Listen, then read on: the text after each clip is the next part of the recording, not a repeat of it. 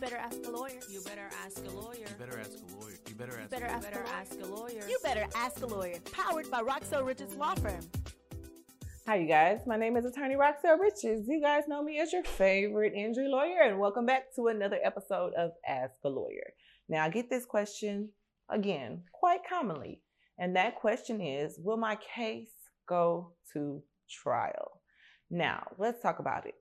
Generally, in the area of personal injuries, almost more than 90% of most injury cases settle, right? So that means more than likely your case will likely settle. But in the few circumstances that it does not, and we have to file a lawsuit, that's generally because maybe we're too far apart with the insurance company, or maybe there's a dispute on liability and the case just warrants being tried before a jury. And so in that case, your case will have to be tried. So will your case go to trial?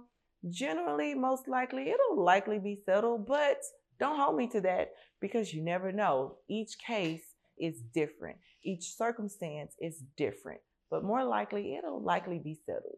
But if not, don't worry, I could try your case too. So don't forget to like, comment, and share this video.